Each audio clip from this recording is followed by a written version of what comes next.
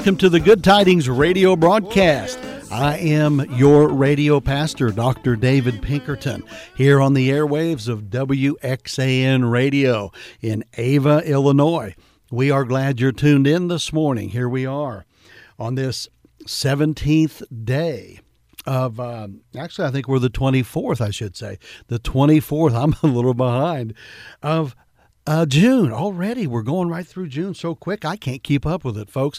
How have you all been?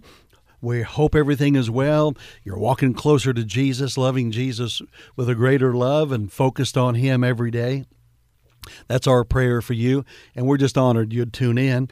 If you're listening on WXAN Radio, then you're at 103.9 FM, unless you're listening to us via the Internet. And if you want to find us on the Internet, text your friends, let them know. Across the country, we're at WXANradio.com. And when the page pulls up, click on Listen Live, and you'll be tuned into our local broadcasting, okay? But I am David Pinkerton, glad that you're tuned in today, and we want to share with you some teaching from the Word of God again. The last few weeks you've heard me preach salvation messages, which I told you I was going to, and I'm still going to share one again today, and I want you to listen closely.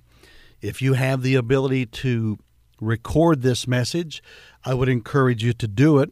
If you want to listen to it, I believe if you contact Will here at WXAN Radio, he could find it for you and archive it and send you the link to it. But I want you, if you have lost loved ones, people in your family, you're not sure whether they're Christians or not, then I want you to get this message for them. Not because it's me sharing it. God put these in my hands. It's God's Word, and we want to take the gospel of Jesus Christ in its simplicity and let a person listen to it so they can know how to be saved and be given the opportunity to trust Jesus Christ by faith as Savior. That's our ministry here, is to evangelize the lost and edify the saints. And we're thankful for the platform that God has given us here at WXAN Radio.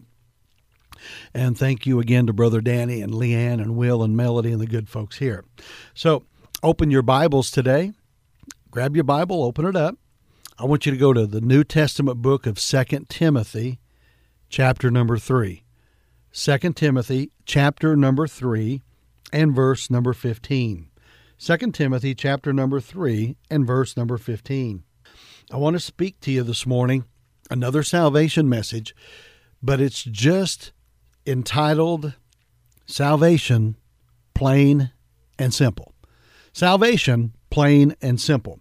2 Timothy chapter 3 and verse 15. And that from a child thou hast known the holy Scriptures, which are able to make thee wise unto salvation through faith, which is in Christ Jesus. By way of introduction, salvation is the most important thing in the world, both now and hereafter. If you're not saved, folks, nothing else really matters. Think about this. An old man and a little boy were out together for a boat ride. They rowed across the lake, and a beautiful leaf came floating by. As they were floating close to the shores of the other side, taking the leaf in his hand, the old man asked the young man, "Son, do you know anything about botany?" "No, sir," replied the boy. "Why," said the old man, "you've missed 25% of your life." After a while, the boat passed some beautiful rocks along the shore. "Look at those beautiful stones," said the old man. "Do you know anything about geology, son?" "No, sir, I'm afraid not," the boy replied. "Then you've missed 25% of your life," he said. In the early evening stars, they appeared in the sky. Looking up at the stars, the old man asked the boy again, "Son, do you know anything about astronomy?" "No, sir," replied the boy. "I know nothing about astronomy." "Well," said the old man, "you've missed 25% of your life." Now it came time for the fellas to go home, and when they turned the boat around for the shore, it flipped over, and they fell out of the boat. The young boy started swimming toward the shore. Looking back, noticing the old man was splashing in the water and wasn't able to swim, the young man looked at the older man and he said, "Mister, do you know how to swim?" And the man screamed, "No." The boy replied, "Then you have lost your life." Now, folks, I know if you know everything else in life, but you do not know Christ as your personal Savior, you have lost your life and eternity. The Bible says in John chapter 3 and verse 36, "He that believeth not the Son shall not see life, but the wrath of God abideth on him." I think many people are in hell today because they do not know how to be saved. In many cases, I think they probably wanted to be. The Bible seems to indicate that in Matthew chapter 7 and verse 22 and 23. Listen closely. "Many will say to me in that day, Lord, Lord, have we not prophesied in thy name? And in thy name have cast out devils, and in thy name have done many wonderful works? And then will I profess unto them, I never knew you. Depart from me, ye that work iniquity." These people wanted to go to heaven and offered to God their good works as a claim for heaven, but according to Jesus, they were not saved. He said, "Depart from me, ye that work iniquity." In the parable of the 10 virgins in Matthew 25, all 10 thought they were ready to meet the bridegroom, and all 10 went out to meet him. But when the bridegroom came, 5 of them found out they were not ready. Folks, it is possible to be saved and to know beyond a doubt that when you die, you're going to go to heaven. And the way of salvation is plain, and it is simple. It's not God that distorts it, clouds it, or confuses it. It's mankind and the devil. So listen closely this morning. Number 1, in the matter of salvation, we're dealing with an infinitely holy God. There can be no understanding or appreciation of the plan of salvation without understanding this. This infinitely holy God has said that sin must be paid for. He said to Adam in Genesis chapter 2 and verse 17, "In the day that thou eatest thereof, thou shalt surely die." In Ezekiel chapter 18 and verse 4, the Bible tells us, "The soul that sinneth, it shall die." Romans chapter 3 and verse 23, or rather chapter 6 and verse 23 says, "The wages of sin is death." And we read in James chapter 1 and verse 15, "Sin, when it is finished, bringeth forth death." Now, folks, God Almighty has declared that sin must be paid for. And the death, or rather that payment, is death. This death is more than dying with a gunshot wound or cancer. It is described in Revelation chapter 20 and verse 14 as the second death. "And death and hell were cast into the lake of fire." This is the second death. Folks, if I had to pay what I owe as a sinner, then I must die, go into hell, and stay there forever and ever. That's the price that God demands for sins. The Bible does not say the wages of sin is joining the church. You can join every church in town. It would not pay what we owe as a sinner. The Bible does not say the wages of sin is being baptized. I could be baptized until every tadpole in the creek knew my Social Security number by memory. But that would not pay my sin debt. The Bible does not say the wages of sin is turning over a new leaf. Reforming would not pay what I owe as a sinner. The Bible does not say the wages of sin is performing good works. By working 1,000 lifetimes, I still could never earn heaven.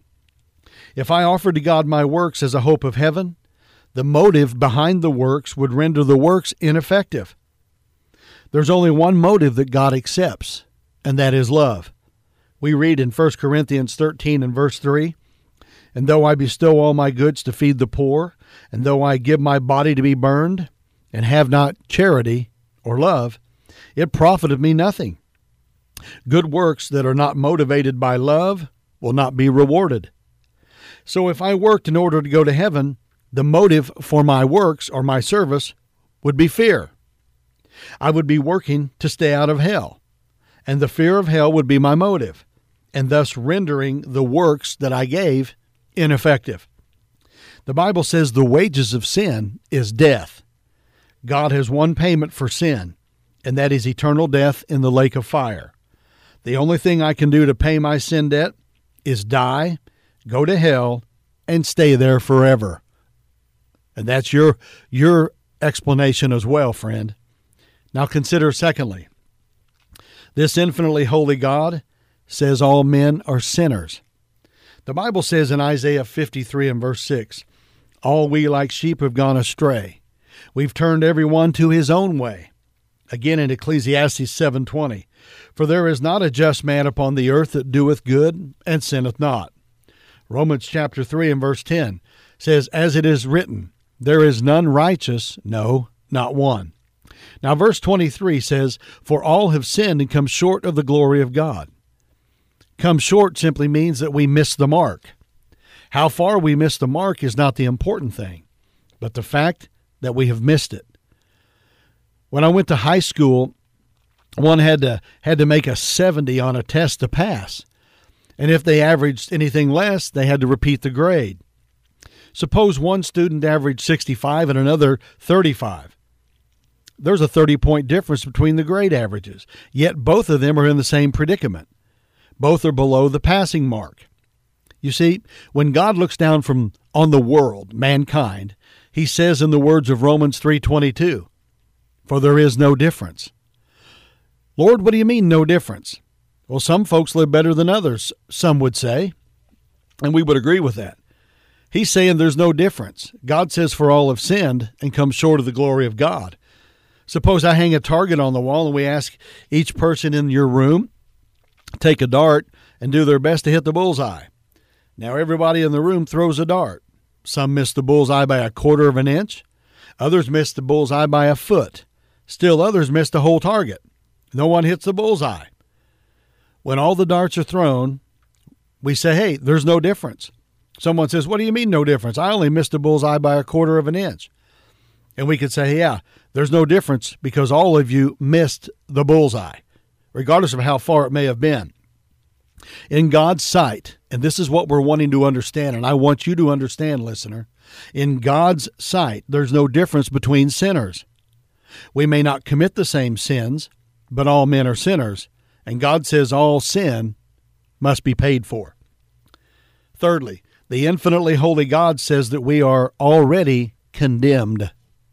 The Bible says in John 3 and verse 18, he that believeth on him is not condemned, but he that believeth not is condemned already, because he hath not believed in the name of the only begotten Son of God. Some people have an idea that we're going to die and then go to judgment. At that judgment, God's going to weigh my good works against my bad works. Now, that's what the world thinks. That's what most human beings really think. If the good outweighs the bad, then surely God will allow us into heaven. But if the bad outweighs the good, then he'll condemn us to hell. That's what the philosophy of an unregenerate man says. That's what humanism thinks. Listen closely. That's not the teaching of the Bible, friend, and we want to get our teaching from the Holy Scriptures, the Bible. We're already condemned, the Bible teaches in John 3:18. He that believeth not is condemned already, because he hath not believed in the name of the only begotten Son of God. The condemned criminal is the one who has been arrested, tried, found guilty, and sentenced to die in the electric chair. He's already condemned and is on death row awaiting the date of execution. Now, according to what God has said, we as human beings are sinners. Our sins demand a payment, and that payment is death. That's the second death in the lake of fire. That's not a sentence that is going to be given to us after judgment. We're already under that sentence right now if you're not trusting Christ as your Savior. Folks, if you're not saved, you're not sure you're going to heaven. You're one heartbeat from stepping out into the lake of fire. You're already condemned. You're not waiting for it to happen. You're already condemned without Jesus. The person who is not trusting Jesus Christ completely for their salvation is already condemned. They are living under the sentence, and the moment the heart stops beating, the soul and the spirit leave the body and go immediately to hell.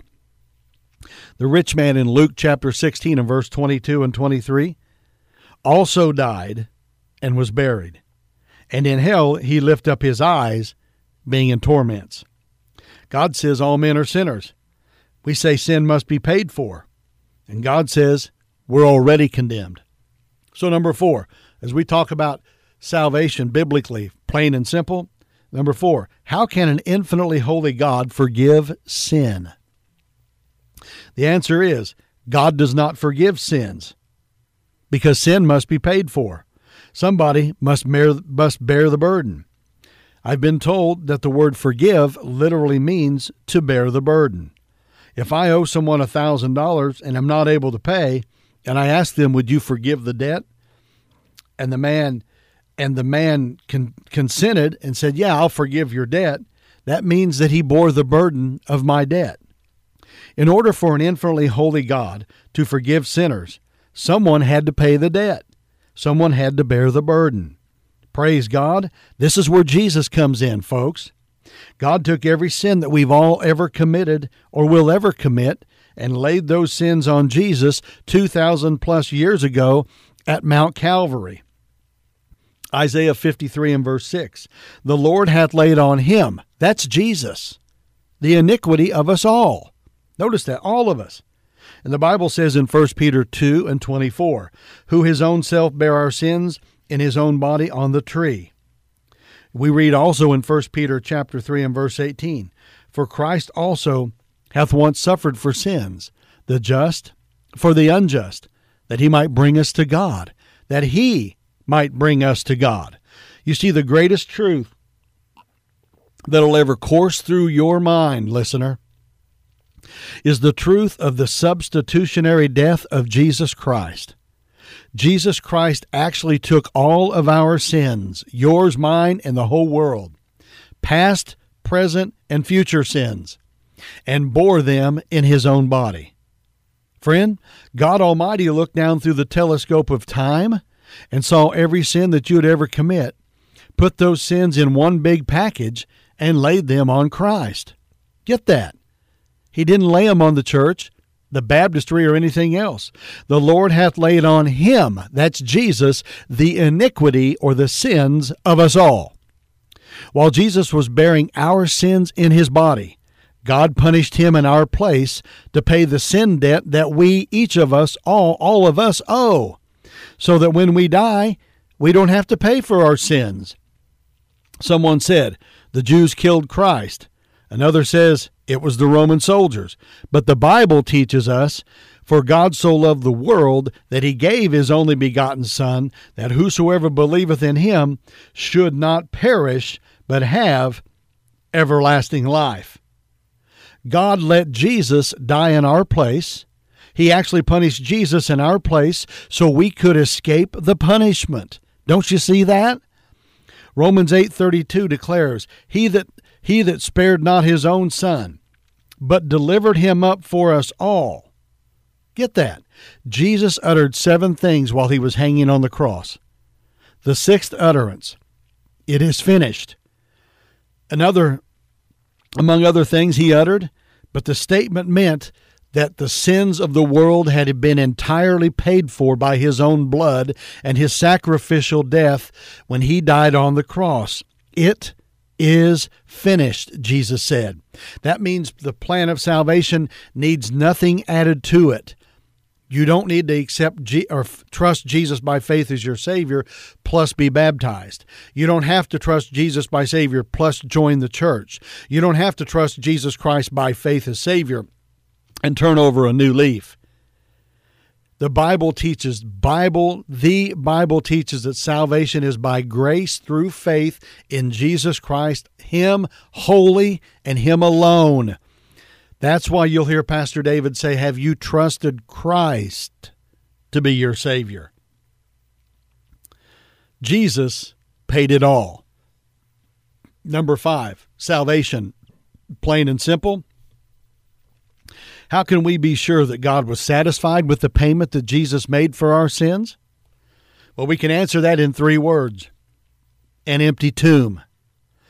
When the prisoner was set free, that meant that their debt to society had been paid.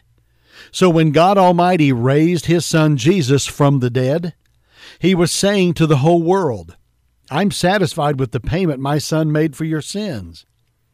You see, in certain parts of the world, they tell me, a merchant selling his or her goods simply displays them on a counter or a table without a price tag attached. When someone comes along wishing to buy an item, They lay down some money. The merchant looks at it, and if they're not satisfied with the payment of the money, they leave money laying on the table. Then the person wishing to buy the item adds more to the money. And if the merchant is still not satisfied with the price offered, they again leave the money on the table. And when enough money has been put down to satisfy the merchant, then the merchant reaches down and takes the money. In other words, the merchant is saying, in essence, I am satisfied with the payment. When God raised Jesus Christ from the dead and took him to heaven, he said to the whole world, I am satisfied with the payment my Son made for your sins. And that's what Isaiah 53 and verse 10 is telling us, folks. It pleased the Lord to bruise him. That's Jesus. The expression does not mean that God got certain joy or glee out of seeing Jesus die on the cross. The word pleased literally means satisfied. He shall see the travail of his Son and shall be satisfied. Isaiah 53 and verse 11. The death of Jesus Christ on the cross fully satisfied the just and holy demands of a holy God. Now we must accept that satisfaction by accepting Jesus Christ, or trusting him and him completely, what he did for us, his sacrificial death and shed blood on the cross, his burial and resurrection for our sins.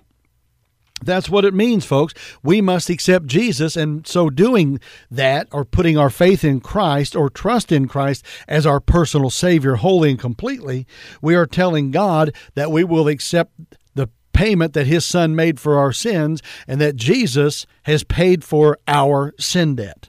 Not the church, not the radio station, not the Pope, not the preacher, not your parents, but Jesus paid your sin debt. It's not the death of Jesus Christ on the cross plus my baptism that saves. It's Jesus alone. Acts chapter 4 and verse 12. Neither is there salvation in any other. For there is none other name under heaven given among men whereby we must be saved. If we are trusting Christ plus baptism, then we're telling God we're not really satisfied with the payment that Jesus made for our sins, and we feel like we need to add something else to that. But to show that we're fully satisfied with the payment that Jesus made for our own sins, we must cease to trust anything else other than Jesus Christ and him alone by faith to be your personal Savior. I must cease to trust my good works, no matter how good they may be. I must cease to trust my church membership, no matter how good my church may be. I must cease to trust my baptism, no matter how beautiful the ordinance of baptism is. I must cease to trust my good life, no matter how pure and noble it may be. To trust anything other than what Jesus did for us at Mount Calvary on the cross for our own personal salvation is to say to God, I am not fully satisfied with the payment your Son made for my sins, and I feel that I must add something else. So in order to show God that we're completely satisfied with the payment that Jesus made for our sins, completely, the Bible says in John 3 and verse number 36, He that believeth on the Son hath everlasting life. To believe on Jesus means you will wholly, completely trust him as your Savior.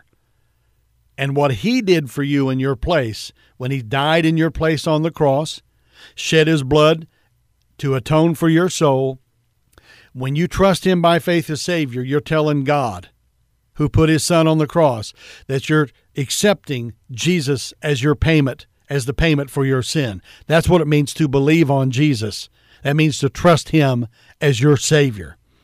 Now, dear friend, there's not any promise in the Bible to anyone who partially believes on Christ. The promise is to those who believe on Christ. If I trust Jesus Christ 90% and something else 10%, the 10% destroys the 90%. The 10% says, I'm not fully trusting Christ, and the Bible says in John 3 and verse 18, He that believeth not is condemned already, because he hath not believed in the name of the only begotten Son of God. The rest of John 3:36, folks, tells us, And he that believeth not the Son shall not see life, but the wrath of God abideth on him. Dear friend, have you let God know that you're satisfied with the payment that Jesus made for your sins by trusting Jesus wholly and completely for your salvation? If you would like to do that, I want to lead you in a prayer of faith so you can know Christ as your Savior. The Bible says, "For whosoever shall call upon the name of the Lord shall be saved," or will be saved. So recognize, as we've seen today scripturally, you're a sinner. You cannot save yourself. Recognize scripturally that we've seen that God sent Jesus to pay for the sin debt of each and every one of us and all human beings, and nothing else can atone for you. Jesus already did it.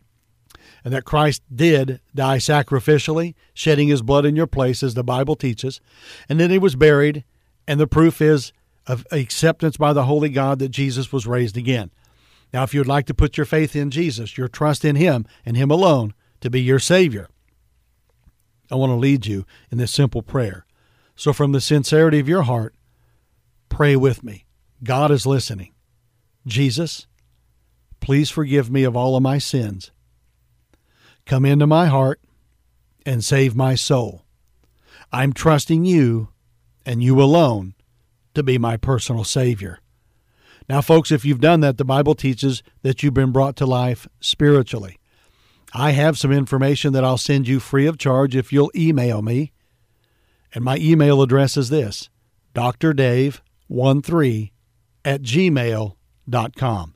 That's DRDAVE13@gmail.com. And I'll get that literature in the mail to you. Folks, we've seen that salvation, plain and simple, is simple and plain right from the Bible. So preachers, learn how to preach the gospel biblically, plainly, and authentically from the scriptures so people can understand. And folks, tune in again next week to the Good Tidings radio broadcast. I am your radio pastor, Dr. David Pinkerton, here on the airwaves of WXAN Radio out of Ava, Illinois, 103.9 FM or WXANradio.com. Until then, keep looking up. Jesus is on the throne. Christian, hand out a gospel tract this week. Tell someone how to be saved. And worship the Lord in spirit and in truth. And let the joy of the Lord be your strength. Good tidings, everyone.